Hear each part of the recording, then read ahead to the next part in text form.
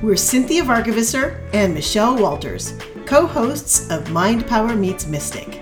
Our weekly show is here to expand your mind to what's possible, to uplift your spirits, to move forward with confidence and joy, and to create a space for your collaboration with the invisible.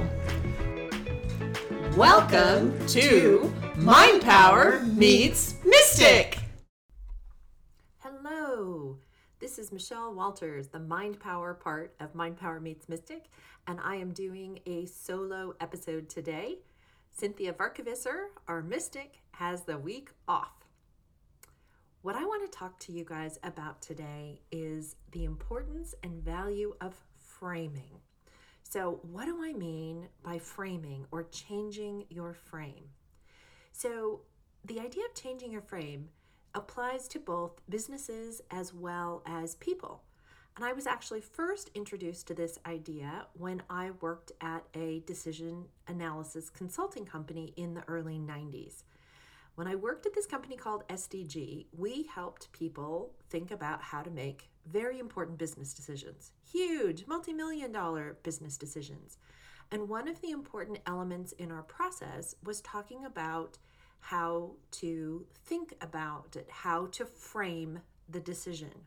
And in the context of major corporations, we were looking at things like, are we trying to figure out how to make the best investment or how to save jobs? Are we looking at how to expand nationally or globally? These kinds of frames have huge impacts in terms of the way that companies decide to pursue their goals and objectives and projects and all the rest of it. In a personal sense, thinking about frame can matter a whole lot in terms of how you look at an issue and how to resolve an issue. And so one of the examples that I like to think about for this one is thinking about when you have a problem come up, are you a victim or are you a victor? And my little story about this particular application of the idea of frame comes from a time when my son was young. When my son was in his early teen years, he was invited to go off to a Boy Scout camp for the weekend. And the idea of this camp for the weekend was that they were going to have the boys do some difficult tasks and grow past them and get stronger and braver and mature in a way. And so there were some simple, some kind of stupid things that they needed to do at this task, at this camp. And so my son was off to the races for this camp. Anyway, he came home from being gone for 36 hours and just whined about the whole thing. He whined about there being some drizzle at night. He whined about needing to camp kind of on his own in a solo area where he was probably 100 feet from the next guy. He complained about needing to do this stupid task of moving rocks from one place to another. And so he really arrived home with this tale of framing his experience at the camp as being the victim. He was the victim in this whole thing. And my boyfriend at the time, who had been to a similar camp for scouts in his youth, probably in the 70s, made a little bit of fun of my son, pointing out that there were really multiple ways that he could frame this experience. He could frame it as being a victim, the way he already had, or he could frame it very differently, where he was the victor and he had overcome all of these obstacles. And there's really a clear difference in terms of when you have an experience like this, how do you want to look at it? How do you want to see yourself? Do you want to see yourself as the victim, or do you want to see yourself as the victor? And I would hazard a guess that for many of us, in many of our circumstances, that it will be a much more positive way of looking forward at the rest of your life if in some of these situations, you might be able to reframe what you've gone through and see yourself as the victor instead of as the victim. So that's my little story about my son and Boy Scout camp. I have another example from a client I worked with recently. I've helped a few clients with wanting to reduce their alcohol consumption. And it turns out that hypnosis has been a very powerful tool, very powerful way to help clients who are not alcoholics, but who are drinking more than they want to, significantly cut back the amount of alcohol they consume. I had a client who we recognized in the course of therapy that she had really started her drinking when she had started a very negative and bad marriage. And as I worked with her, I recognized that we needed to think about how to talk about her use of alcohol. And in the course of working with her, I recognized just how important how using a good word can be for how to frame something. And so for her, we reframed her idea that she had used in the classic term, alcohol as a crutch, to she had used alcohol as a tool to get her through those difficult times. And because this marriage was over, she didn't need to continue using that tool that way. And so it made it much easier for her to drop her habits of heavy alcohol consumption to a much, much lower level of alcohol consumption, which made her much, much happier. So just using the right word for something can really help to change the frame on it. The perspective is so very important. So when you are having a problem, think about, are you making yourself out to be a victim, or are you making yourself out to be a victor? And would that help? And if you're having a business challenge or a business problem, think about, are there multiple ways to look at this? What is the most productive way to look at this? And how do you, as a team or an organization, ensure that you're all looking through the same frame at the problem?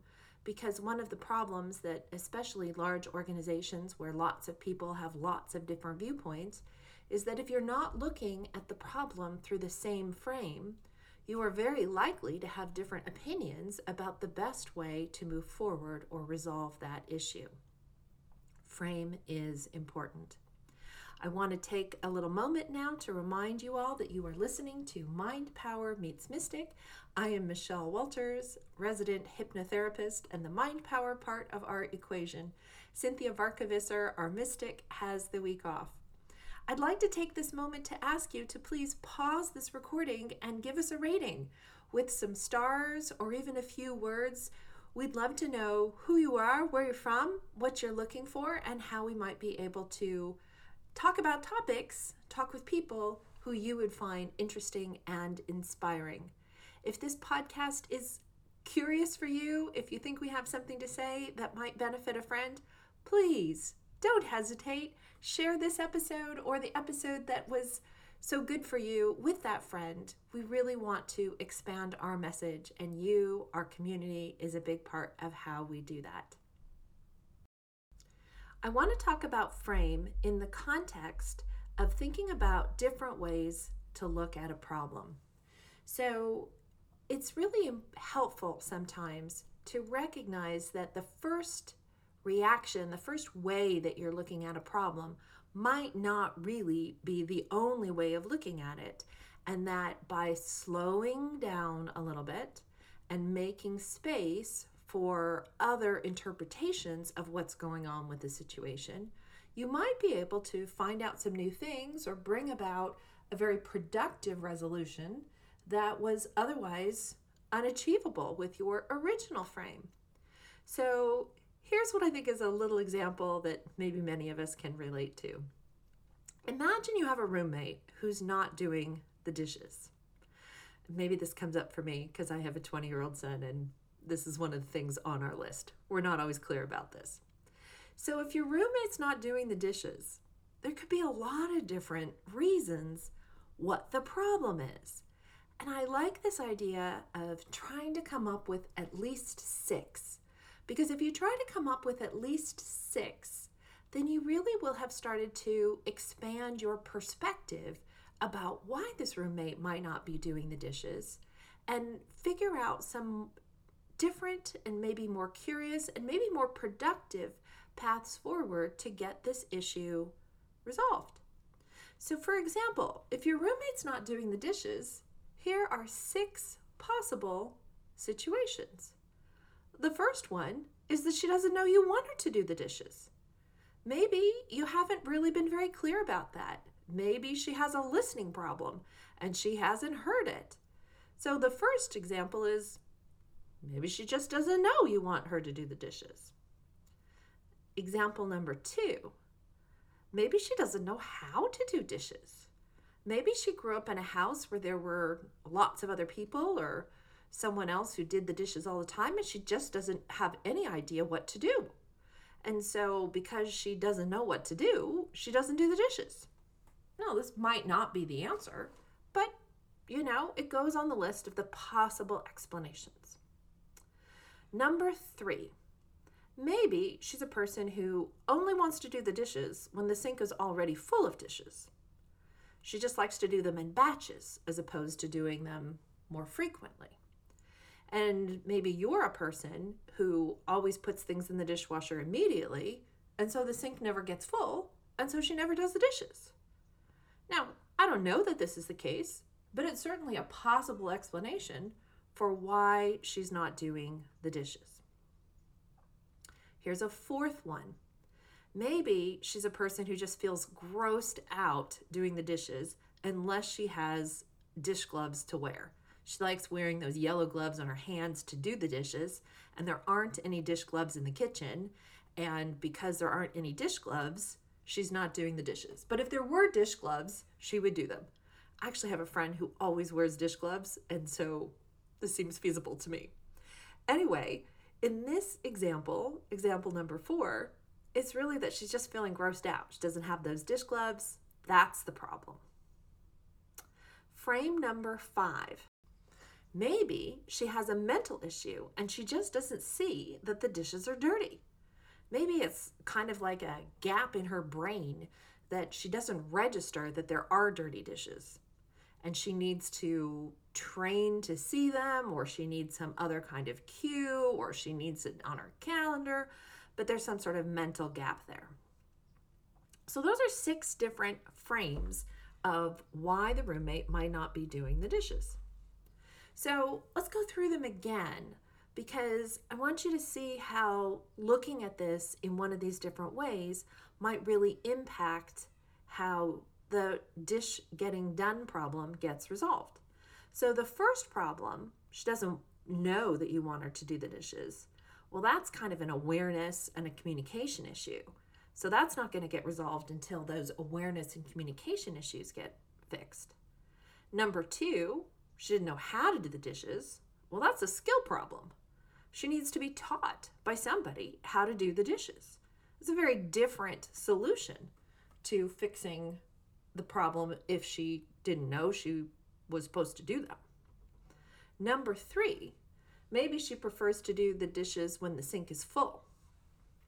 Well, you two have different practices. The two of you have a different way of getting the dishes done, and that's just the way it is. If you don't have a conversation about that, you could just wind up getting kind of ticked off and angry she never does it, but you're never in fact giving her a chance to do it her way because the dishes never get full in the sink for her to do them. So this different practices is leading to a communication problem. Example of frame number 4. This is where she didn't have the dish gloves and she would do them if she had dish gloves. This is a resource problem. If she had those dish gloves, she would be doing the dishes. And so sometimes maybe the problem is really a resource problem. And so by putting a different resource, like gloves, the problem gets resolved. Number 5, that she's constantly pissed off at you and not doing the dishes is her way of getting your attention, is another example of a communication issue and attention problem. And this is one that I think would be really easy to think that this was, in fact, the reason, like jumping to this frame, when we're starting to see that really there's a lot of different potential frames that might be appropriate to this situation. And then the last one, she has a mental issue and she doesn't really see the dirty dishes. Well, that's kind of a her problem, not a you problem. It's perhaps fixable. Maybe you can teach her to see the dishes. Maybe you can't teach her to see the dishes. But it's definitely another example of looking at this in a different way. So I want you to just take all of this in for a moment and start noticing when you are getting upset with someone, or when you are telling a story about how something went for you, or if you're in business, how you're looking at a business problem and making sure that everybody is looking at that problem through the same lens, the same frame. You need to have a conversation, if you've got a lot of you working on it, to ensure that you're all solving the same problem, because if you try and solve different problems, you might not get anywhere. I think framing is one of the most important things in the way I look at the world and in the way I teach others to look at the world. And before I finish this episode, I wanted to have one more quick word. I heard an example last year, and I thought it was a fabulous example of frame. So for this last example, I have a friend who was diagnosed with osteoporosis. Osteoporosis is that bone disease that happens sometimes more often to women, where your bones start getting more fragile in your older age. Now, my friend could have looked at this as an example of getting older and aging and negative effects of things that were on the decline. But instead, she chose to look at this in a very different way. She chose to look at this as osteoporosis. That's the problem that the NASA astronauts have. I have to solve the same problem as an astronaut. Think about how the frame of that sounds so much more high-tech and positive and upbeat than I have osteoporosis because I'm getting old. So what are your thoughts? What are some of the things that you are framing today that you could find a more positive frame for? This is so likely to help you look at the world with a little bit more of rose-colored glasses and from a happy and positive perspective. Please share this idea of framing with your friends by talking to them about it, or even better, sharing this episode. Thanks so much for listening to Mind Power Meets Mystic. You've been listening to Mind Power Meets Mystic.